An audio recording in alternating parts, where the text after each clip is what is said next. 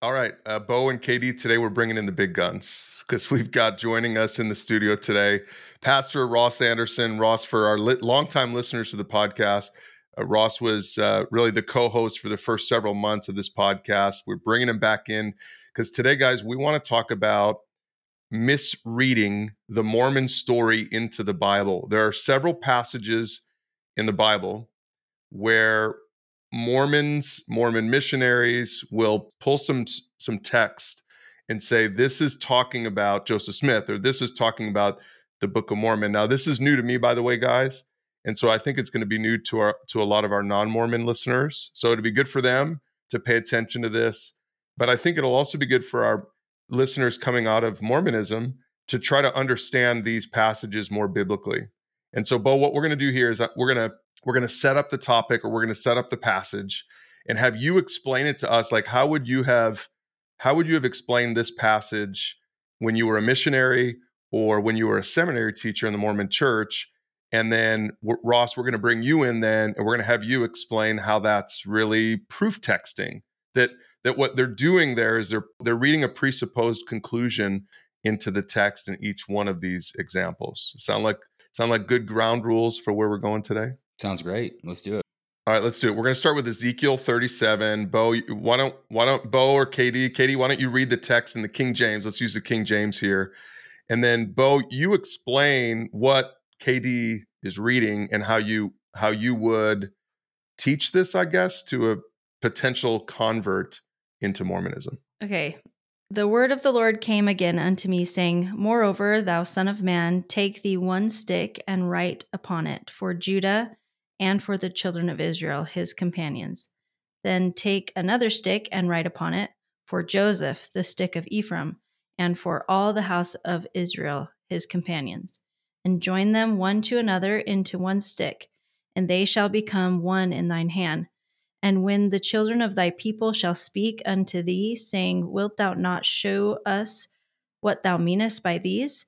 Say unto them, Thus saith the Lord God, Behold, I will take the stick of Joseph, which is in the hand of Ephraim, and the tribes of Israel his fellows, and will put them with him, even with the stick of Judah, and make them one stick, and they shall be one in mine hand. All right, perfect. So I would use this scripture all the time on my mission to try and teach investigators of the LDS faith that the Bible actually prophesied about the Book of Mormon. Now, the history behind this is interesting, right? So I would go into the idea that Joseph taught, and that the Book of Mormon infers that the Book of Mormon comes from the descendants of Israel, the children of Israel, right? And that Ephraim, the tribe of Ephraim, is where the family of Lehi, the family of Nephi, were descended from. And sorry, guys, that's for our listeners, that's from the Book of Mormon. So the Book of Mormon came from this family who traveled from Jerusalem across to the American continent, and they kept a record of it. That record was buried and then found by Joseph Smith through an angel.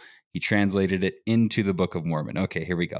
So the Book of Mormon comes from this tribe of Ephraim, right? Which is the claim of Mormons. And so in this passage, it says that there was a stick of Judah, which is the Bible in Mormon's interpretation, and then the stick of Ephraim, right?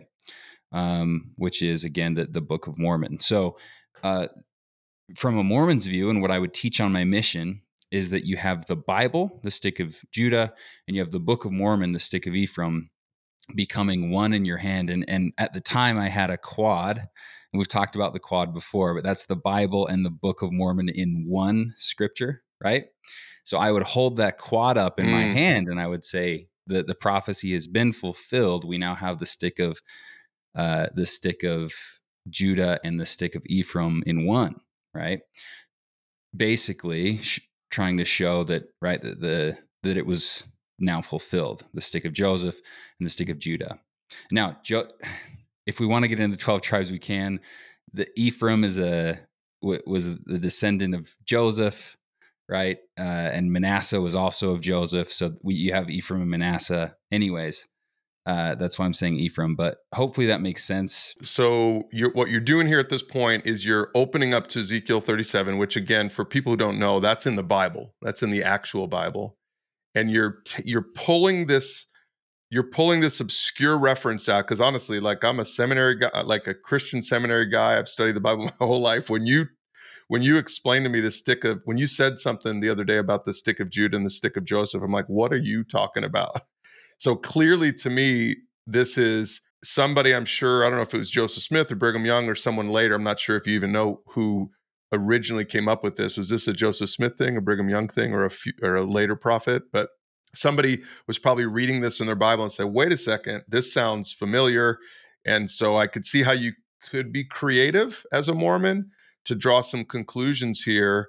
And maybe someone says, oh, it's right there in the Bible. That makes sense to me. And I wonder if this might push a few people over the finish line for potential converts. I mean, did you see that it did, or did you have a lot of people pushing back on it? No, it's hard to push back on an obscure passage like this when I'm so emphatic about what it's actually teaching, and I actually go into the interpretation of it, right? So as a missionary, I would say, hey, look, the word stick in the Bible actually is referring to a scroll, right? Okay. And so I would actually say, like, hey, this scroll of Judah and the scroll of Joseph becoming one in your hand, right? That the record of Ephraim and the record of Judah is now the Bible and the Book of Mormon. And so I would go into it, and there are plenty of Mormon apostles that have spoken on this, like in conference, general conference talks, etc., that actually go into that interpretation. Now, I don't believe that's the correct interpretation. In fact, I don't think stick translates into scroll at all, and we can get into that. But that's how I would teach it on my mission, and it was actually fairly compelling, especially just given how firm I was on the translation of it and on the interpretation of it. Yeah. And you're a good sales guy, so I could see you, Bo. I could see you holding up that quad and say, here it is, the fulfillment of Ezekiel 37 right in my hand. I mean, again, for somebody who doesn't maybe know how to study the Bible, they don't know how to do good biblical interpretation, I bet you that would be pretty convincing.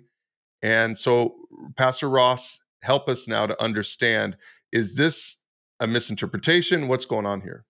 Yeah, so it actually is. I believe it's a misinterpretation. And what we want to do is kind of like show our listeners, maybe some tools for how to interpret the Bible and how those tools might apply in these particular cases.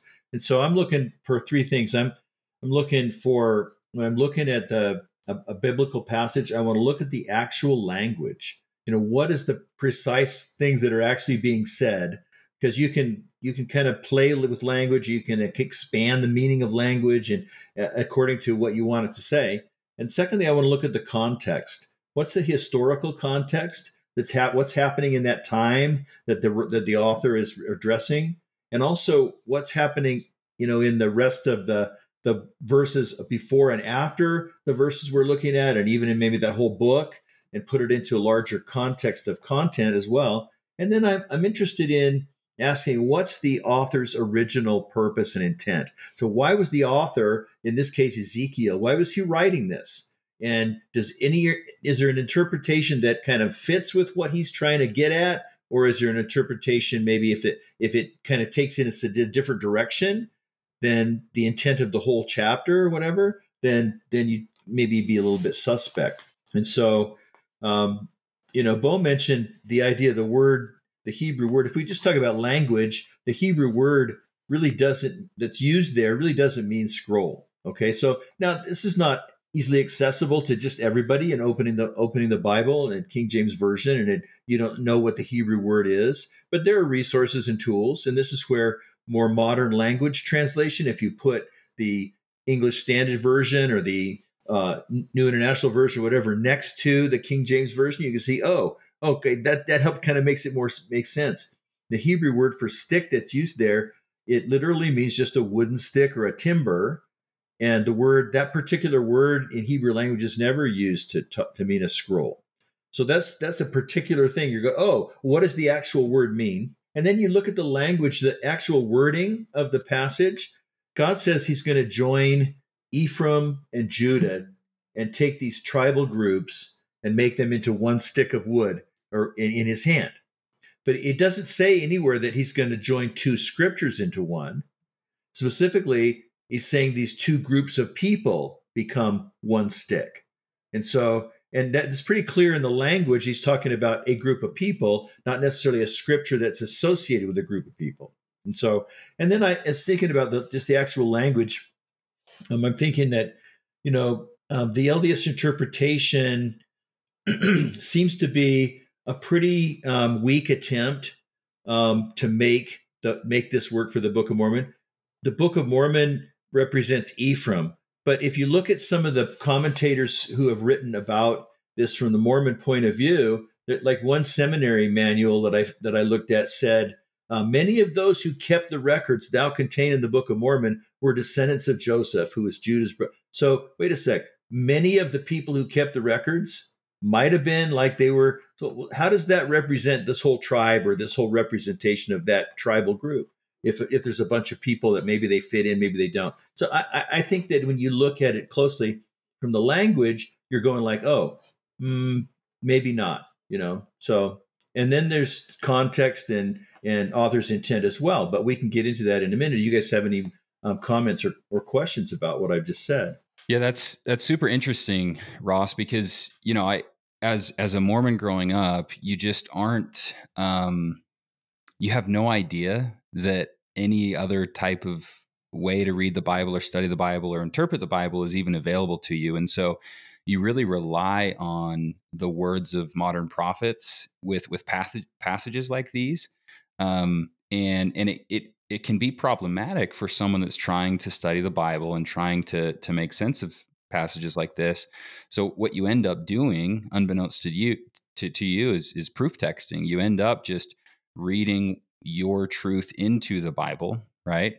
And since I have a Book of Mormon in my hand, I read as if there is a Book of Mormon being prophesied here, right? And so for myself, I ended up teaching this to countless people on my mission, and it's interesting that as someone who studied the Bible my whole life, this interpretation was never really available to me because of how focused I was on the Mormon view.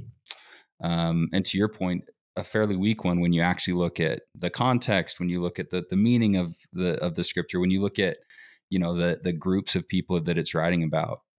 Now, as a missionary, I would have went one step further, right? So I would have been teaching about this, and I would have taught you about Ezekiel 37, and we would have talked about the two sticks from heaven. If there's any scripture mastery people out there, Ezekiel 37, two sticks from heaven. That's how we memorized it, getting ready for our missions. And but I would then take you to like Isaiah 29, and I would also take you to John 10. So these are all scriptures where I would kind of link these together to kind of encourage this type of conversation. Right. So, Bo, I want to make this clear for our listeners. So this Ezekiel 37 interpretation wasn't just something you came up with. This was something that you were trained to bring into your missionary discussions. So for anyone who's out there getting ready to meet with a Mormon missionary couple, they're potentially going to be bringing this very passage up to them. If you ask them where is the Book of Mormon prophesied about, this is absolutely the scripture that they're going to share. Okay. Yeah. So Ross, let's go to you said strike one is language.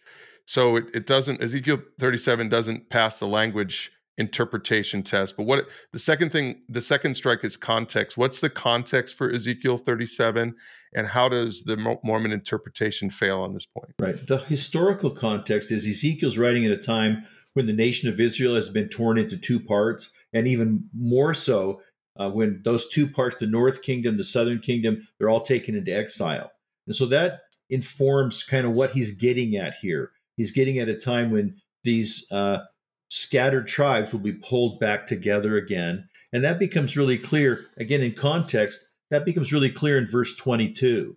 Verse 22, we know pretty much exactly what the prophet's talking about when he's talking about the two sticks, because verse 22 says, I will unify them into one nation on the mountains of Israel. One king will rule them all. No longer will be divided into two nations or into two kingdoms. And so it says, look, this is what the prophecy is really about. It makes total sense that these two sticks represent the two the two nations, and they're going to be united. That's his main idea. And that leads us to, that's really closely related to the author's intent. So the original author is trying to give hope to the exiles of Israel. He wrote to declare that these tribes would be restored. And so the idea of joining two scriptures supposedly associated with these two groups, that's not really relevant to what the author's trying to get across. It doesn't really add anything to his intention, especially if it's the fulfillment that the Latter-day Saints envision, because the joining of the Bible and the Book of Mormon into the LDS script, into the Quad, as Bo mentioned, that seems kind of remote and kind of irrelevant to the big idea that Ezekiel's talking about of one nation of Israel being reunited under one king. It doesn't really add anything to the point he's trying to make. So there's a little bit of kind of context and the author's intent kind of pulled together in that way. So would you recommend Bo, I mean, from your vantage point now, do you think it would be good then for if I'm meeting with Mormon missionaries and they want to bring up these verses? So again, we're looking at Ezekiel 37 verses 15 to 19. Like Ross said, if we just lovingly say to the missionaries, hey, let's read a little bit further. Let's get a little more context, which by the way is a great Bible study principle, is just get some more context. So let's read a little further. And like Ross said, we say, obviously, the context of this it's talking about the divided nation, northern kingdom, southern kingdom of Israel. And it's like many of the prophets at this point in Israel's history, it's talking about the potential, the eventual reunification of Israel itself. Like, I guess maybe the question is, how do you think maybe a missionary would respond to that, saying, let's read more, let's get some more context? Yeah, I mean, I think that's the best way to handle it, because what you don't want it to turn into is a Bible bashing session, right? Where you just go back and forth and there's everybody just gets firmer and firmer, digging their heels into their side of the fence, right? Like you're not gonna accomplish anything. And so, but doing it that way, saying, hey, let's read a bit further, let's gain a little bit more context together. That's what's going to help open these missionaries' minds to the broader picture and really to the true interpretation of the verse and the passage of scripture. Okay, so that's Ezekiel 37. And Bo, like you said, that's a big one. That's one that you would have memorized and shared a lot of times. Another one is probably, I think, a little bit less obscure. Maybe you wouldn't use this as much on your mission. I'll let you answer that in a second. But it's Isaiah 29. But it's another example of sort of cherry picking some scripture and saying, "Ooh, let's read some more of the Mormon story into this passage." And so, Katie, why don't you read verses 3 and 4 for us first, and we'll pause for a second. And Bo, you can explain how maybe a Mormon missionary or seminary teacher would teach about this being a prophecy, I think, about the coming forth of the Book of Mormon. And I will camp against thee round about, and will lay siege against thee with a mount, and I will raise forts against thee, and thou shalt be brought down, and thou shalt speak out of the ground, and thy speech shall be low out of the dust, and thy voice shall be as of one that hath a familiar spirit out of the ground, and thy speech shall whisper out of the dust. Okay, so this is something that I would read on my mission, and it's something I would teach in my seminary classes, actually, when I taught seminary for the Mormon Church. So yeah, it's a passage that's, I guess, a little bit more obscure. It's definitely not one that I would just immediately go to, but it is a scripture that I think it's important to uncover, because it is one where, Mormons point to say, hey, that is a prophecy that the Book of Mormon would come forth out of the ground, right, as a voice from the dust. So that's kind of the interpretation that Mormons place on it. So I have my King James Bible that's like the LDS edition, right? So I have like the LDS footnotes and stuff. So I was just looking through it, and it actually has a reference to the Book of Mormon. So if you look in verse 4, right, it says that hath a familiar spirit out of the ground. That footnote points to the Book of Mormon and says it's a prophecy of the Book of Mormon. So in my Bible, the Bible I grew up reading, even though it's the King James Version, when I go to the footnote, it's proof texting for the Book of Mormon. So growing up, I just immediately thought, there it is. There's proof the Bible is prophesying of the Book of Mormon. Okay, let's pause here. And there's going to be more from Isaiah 29, but Ross, let's pause here and help us understand then what why this is a misinterpretation of the Bible. Yeah, again, we'll look at language, context, and author's intent. So looking at the particulars, if you break it down with any passage of the Bible, you want to look at any verse, you want to look at what does it actually say. So the question I ask in verse 4 is, he says, you will speak. Who's he talking to? Who will speak? And based on the preceding verses, it's speaking to the people of Jerusalem. But it says specifically, it speaks of their voice which speaks and whispers. It's not talking about words that are in written form as found in a book. It says more like the speech of a familiar spirit. A familiar spirit in the King James language, that refers to a ghost that's conjured up by a medium. And so I'm not sure why, modern day religion would want to run with that, unless you're a spiritist. But he says, but the idea is specifically looking at the language, it's an audible voice and it's not a written book. Then looking at context, the context is the destruction of Jerusalem. Back in verse 1, Jerusalem is called by the name Ariel. And so these verses are part of the section. The first 4 verses describe the nature and the extent of God's judgment. And it's not until verse 5 that the subject changes to the promise of deliverance. And then there's some further judgment going on, the overall tone of the chapter's judgment. So verse 4, is part of the statement of judgment, which what that suggests is that what's describing here is how far Jerusalem will fall. And so it's I think it's describing their lowly condition, like they're buried under the rubble of the destroyed city. And he's saying that this voice that's speaking up, you can kind of barely hear it. It sounds kind of like a ghost. That's how bad off it's going to be for you. Nobody will be able to hear you. It's as if you're speaking from underneath the earth or from under a grave. So I think that the context and the actual language suggests that this really isn't about if it's a judgment, then to take verse 4 as promise that the writings of these people would be received in the future by other centuries ahead, doesn't seem consistent with the author's intention of communicating judgment. So those are the things that I would look at. So again, it strikes out on all 3: language, context, and author's intent, with a little bit of study. And even just reading from another translation, like you said, Ross, the NLT talks about your voice will whisper from the ground like a ghost conjured up from the grave.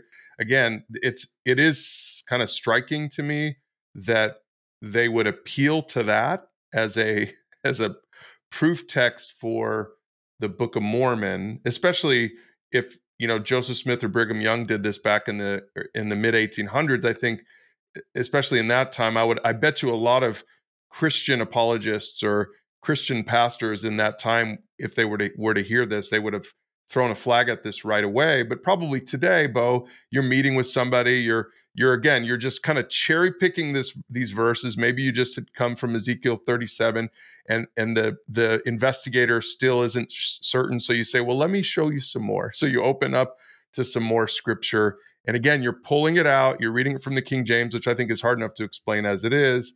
And maybe you're going to get people saying, okay, I'm listening, keep going. And then when you keep going, you might get to Isaiah 29 verses 10 to 12. So Katie, why don't you read those to us, and then Bo, explain how you would, again, just kind of pile on to what you would have just done with your misinterpretation of verses 3 and 4. For the Lord has poured out on you a spirit of deep sleep. He has closed the eyes of your prophets and visionaries. All the future events in this vision are like a sealed book to them.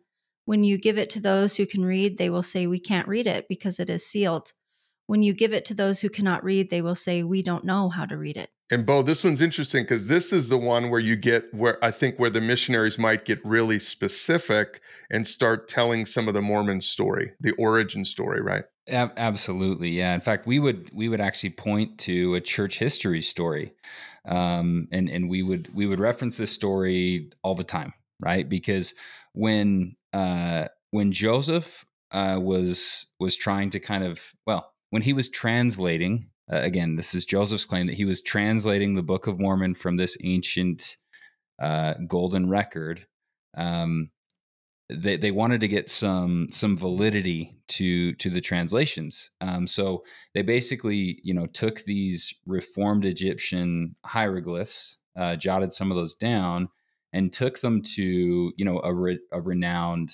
I'm trying to think of the name of this person. Charles Come Anthon. on. There we go, Charles Anthon. Ross, you might be able to tell this story even better. But so they go to Charles Anthon to basically try to validate, the translation of these reformed Egyptian hieroglyphs.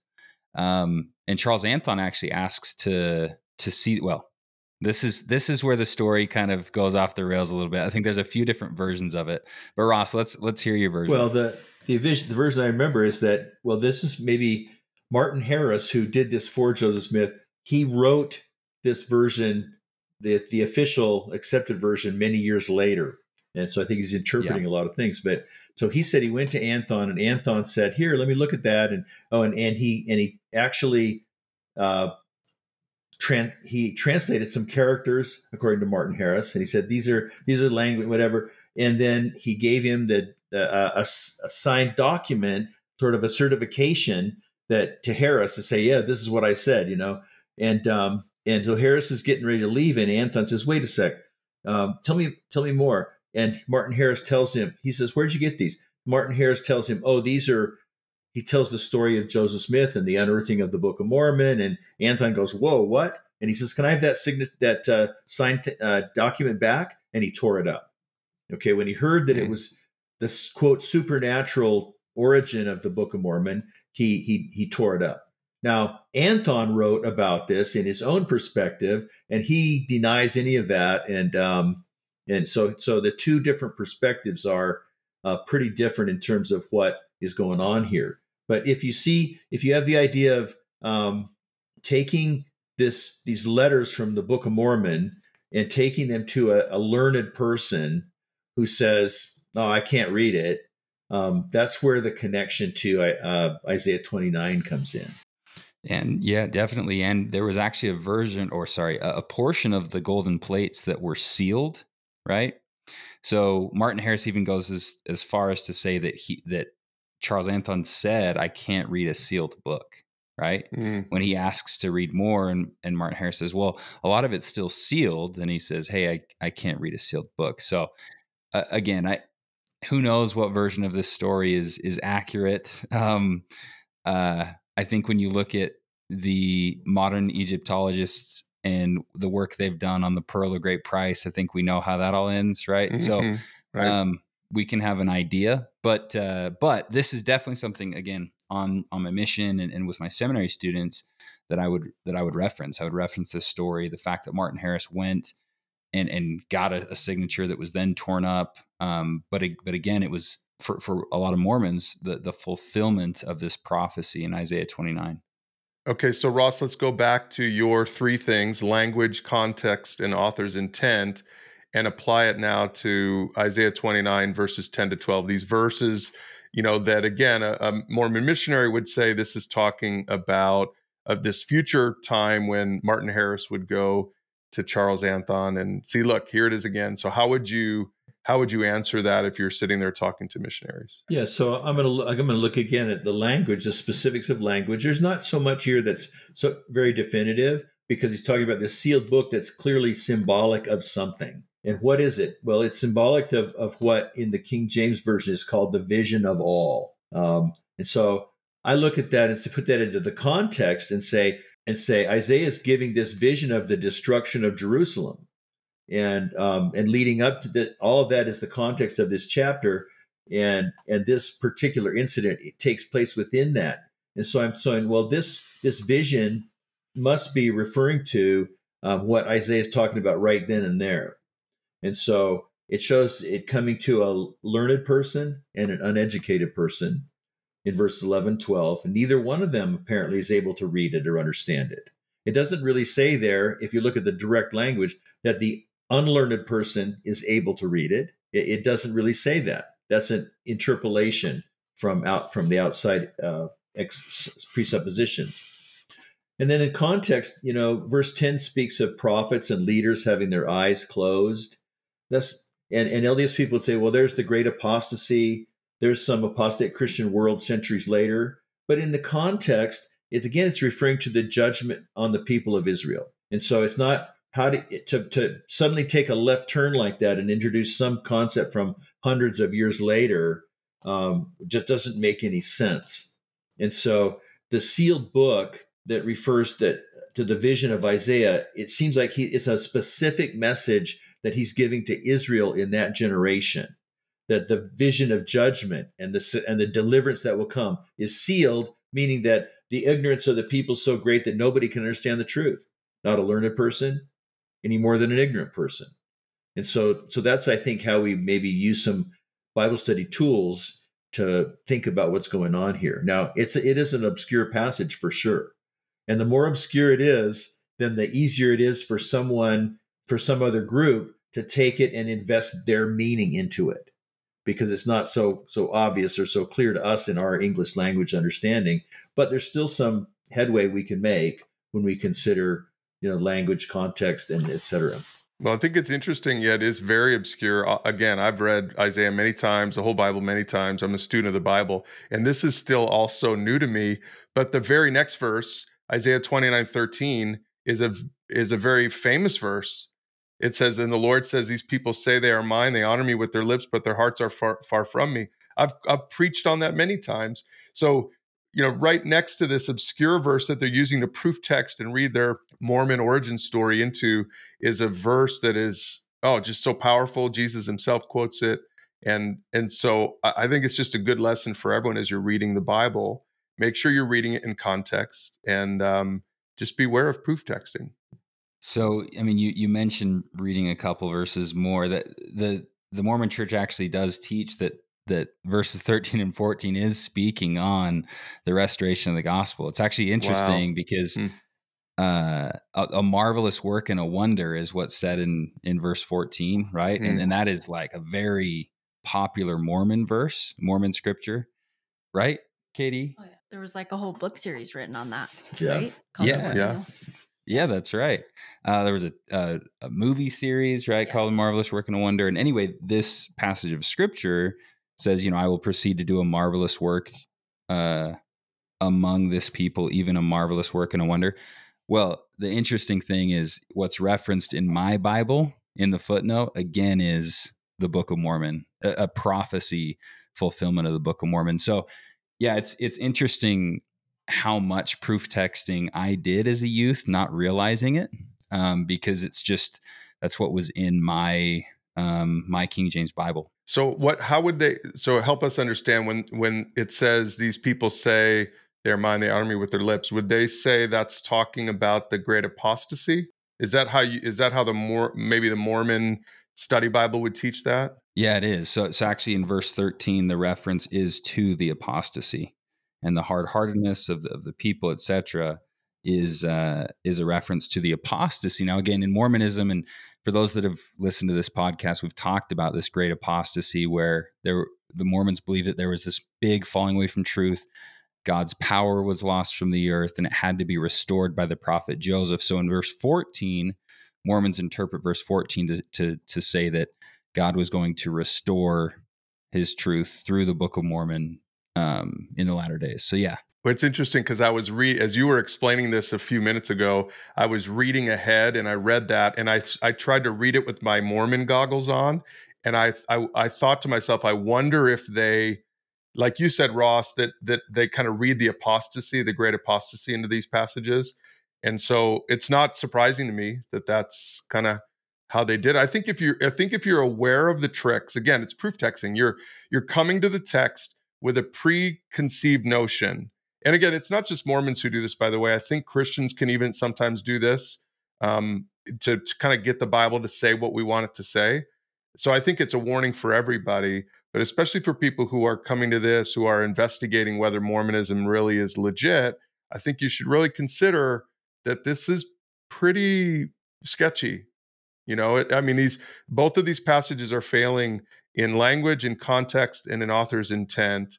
And And then we have one more, and this last one is actually the only one that I had heard of. I hadn't heard of Ezekiel 37 or Isaiah 29, but I've heard of this one because this is from Jesus himself. It's John chapter 10, and really just verse 16. Katie, why don't you read it from the King James Version? And other sheep I have, which are not of this fold. Them also I bring, and they shall hear my voice, and there shall be one fold and one shepherd. So this one is, again, I would grab Ezekiel 37 and then Isaiah 29 and then cap it off with John 10, right? To say, look, there was this ancient record that needed to be brought forth, and it was prophesied of by this prophet and this prophet. But even Jesus himself said he had other sheep that he needed to go preach the gospel to. Those other sheep were on the American continent, right, at that time. And we have a physical record of Jesus's dealings with those people. And that's what the Book of Mormon is. That's what it testifies of, is when Jesus died and was resurrected, in his resurrected form, he visited the Americas, and those prophets on the American continent wrote that story down. And that's what we have in the Book of Mormon. Yeah, and for people who aren't familiar with the Book of Mormon, does it actually have quotes from Jesus in the Book of Mormon? Totally. Yeah. Okay. So in 3rd Nephi chapter 11, which, by the way, if a missionary ever knocks on their door and they give you a Book of Mormon, they're going to tell you to read 3rd Nephi 11, because that is Jesus's visit to the Americas. He goes through the Beatitudes. He basically gives the Sermon on the Mount. And there's plenty of anachronisms in that, which we've covered on a different podcast episode. But yeah, so again, in John 10, I would say that, hey, Jesus said he had other sheep. His other sheep were on a different continent. He visited those sheep, and we have that record in the Book of Mormon. And then I would say, will you read 3rd Nephi 11 and pray to know it's true, right? Okay, so this is so good. This is good for our listeners. So you're saying you've got 3rd Nephi 11 open in marked in your quad. Then you've got John 10:16 marked in your quad, and you're saying, look, this is what the Bible is prophesying about, and it's all right in here. So you've gone through Ezekiel 36. Maybe you've also covered Isaiah 29. Now you're kicking it off with the words of Jesus, the words in red itself, in the Jesus himself. And so again, I could see how a casual Christian, I could see how maybe someone who was raised in the Bible Belt that doesn't really know the Bible, isn't really genuinely a follower of Jesus, could fall for this. I mean, I totally could see this, but I'm having a hard time seeing someone who really knows the Bible like falling for this, probably. But anyway, we can maybe cover that in a second. Ross, let's pause here for a second. Let's go back to the interpretation. Let's look one more time at context, language, context, and author's intent. Yeah, there's not a lot of language here that's not pretty specific, but he talks about sheep. He talks about a fold, talks about them becoming one. The thing to understand partly here is that Jesus used this word sheep consistently to refer to Israel as God's flock. So that he never talked about Gentiles as sheep at this point, or never talked about any other, group of people or whatever as sheep in this flock. And so, but one LDS author that I've looked at recently talks about how the other sheep here, he says, referred to the separated flock or remnant of the house of Joseph, who 6 centuries prior to the birth of Christ had been miraculously detached from the Jewish fold in Palestine, and so taken to the American continent. And so the idea of sheep, but Jesus used the word other sheep, not of this fold. There's a sense in which if the Book of Mormon story is true, then it would really be the same fold, the same flock. It would be the same. It would be Jewish people. The Book of Mormon people are descended from the Jewish race and so forth in their story. And so the Book of Mormon peoples would technically, I think, they would be the same flock. And so I don't think that Jesus is talking about a physical, necessarily a separation. There seems like there's something else going on. Now, that's not purely definitive, but it suggests that there's something else going on. The context in the whole Bible, the Old Testament foresees the Gentiles coming to God. There's plenty of prophecies that the Gentiles will, through Israel, where they'll come to a knowledge of God, their Creator. The New Testament makes that explicit in many different places. Ephesians chapter 2 talks about how through the blood of Jesus, the two are made one, and both are reconciled together before God. And so that larger context is all about Gentiles, which that's why the traditional Christian understanding of John 10:16 has been that the other sheep, the other that are a different flock, kind of like that, that's the Gentiles, and he's going to bring them in. They're going to become part of his sheep. And we see that actually happen. So there's the bigger context of the New Testament is that there's a story going on that actually makes sense out of verse 16. Verse 16 makes total sense in light of this larger story. And then the immediate context in terms of what John records, or what the gospel writers record, people who have heard Jesus and saw him speaking. If his disciples heard this statement, they would have been with Jesus. They would have seen Jesus interacting with non-Jewish people. There's a Samaritan woman in John chapter 4. There's a Canaanite woman who comes to Jesus because her daughter is possessed by a demon or needs healing, and that's Matthew chapter 15. And Jesus says, wait, I have to talk to the Israelites first. She says, well, hey, even the dogs get some crumbs off the table, so help me out here a little bit. And he says, okay, your faith, he commended her faith. And so the original hearers of this statement would have seen all of this interaction taking place and would have maybe connected the dots themselves to say, oh, wow, Jesus, there's something going on here that refers to the Gentiles. And so those are maybe some ways to understand it in terms of the larger context of the whole New Testament and the whole Bible.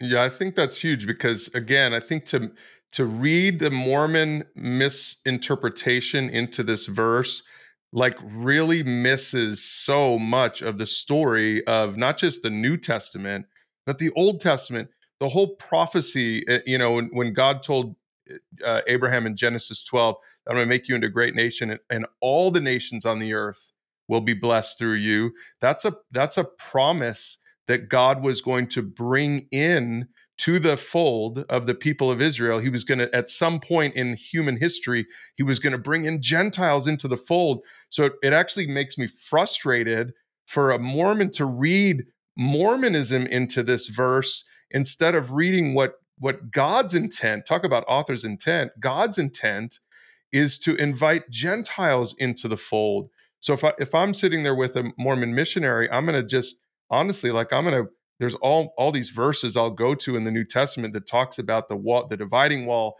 being separated. And like you said, Ross, all these verses from John where Jesus is interacting with Samaritans and even with Gentiles, and how Jesus is clearly paving the way. And then finally in the book of Acts, and we see all these places in the book of Acts where the gospel goes out to the nations, where Peter has this vision of this sheet coming down, and the voice from heaven says, go ahead and eat everything. He says, no, never, because he's thinking about his fold, and he's thinking about Jewish rules and kosher laws, and God says to him, don't call something unholy that I've called holy. And he's not talking about the food, he's not talking about the pork and the lobster, he's talking about the people.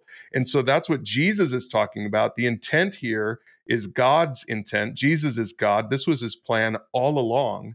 And to read in some lost tribe of Israel that has come over to the Americas is not just inaccurate, it's actually misleading, and it's missing the whole, a huge portion of the mystery of the gospel. The mystery of the gospel is that God would bring Jews and Gentiles together. It's been so interesting over the last, year and a half of KD and I's journey, through the Bible and reading it really for the first time with new eyes, right? And stuff like that jumps out at you.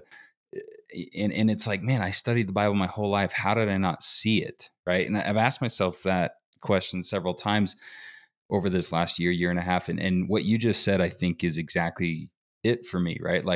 I was missing the broader story. I was missing Jesus in the pages because I was busy proof texting Mormonism into the story of the Bible, right? And it was funny. So Katie, she whispered to me as you guys were talking, I don't know, throughout this, she said, "Oh, I forgot about all of this." But she was like, "Oh my gosh, like this brings back so much," right? What were you thinking about, as you were kind of listening to, what we used to believe in and what we used to read into, the Bible? I was just thinking about how much this is for a Mormon who's grown up, just pretty true blue Mormon. This is taught to you from a very young age, and this kind of stuff is not just proof texting the Bible. It becomes sort of like cultural folktale as Mm, well. It becomes something that's like part of your heritage. So Mormons also get placed into a tribe when they receive a patriarchal blessing. So yeah, it's one of those things that not only are as a Mormon are you proof texting the Bible, but the proof texting is done for you in your own Bible, and then it's done for you by your superiors, by your parents, and then it's part of just folklore, and it's part of just the whole Mormon story. And the whole Mormon story, unfortunately, really does mislead Mormons away from Jesus's true mission and the true gospel message of the Bible. And so I've been asking myself, like, how did I miss it? Because I loved studying my scriptures, and really, this is how I missed it all those years. Was I was looking for Mormon in the Bible when I should have been looking for Jesus, and so that really is it for me. And this has been eye opening, you guys. I actually didn't expect to have like this kind of an aha moment, just barely, but yeah, I appreciate it, Ross. I loved your explanation of language, context, author intent. Like those three things are critical in understanding the Bible. And whether you're new to studying the Bible, whether you're studying it now for the first time with new eyes, or whether you've been studying it for years, those things obviously are going to lead you to the correct way to study and interpret the Bible. Okay, so today we looked at these three passages where Mormons misread the Mormon story into the Bible. But next week we're going to take, I would say probably, Bo, would you say these are even tougher passages?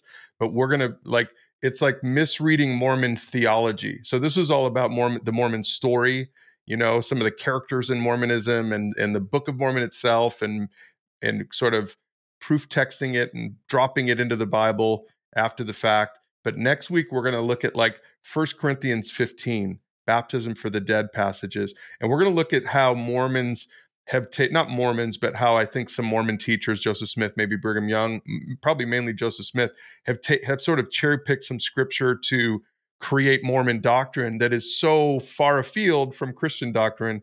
So I just encourage everyone to join us next week because we're going to dig a little bit deeper into how Mormons misread scripture.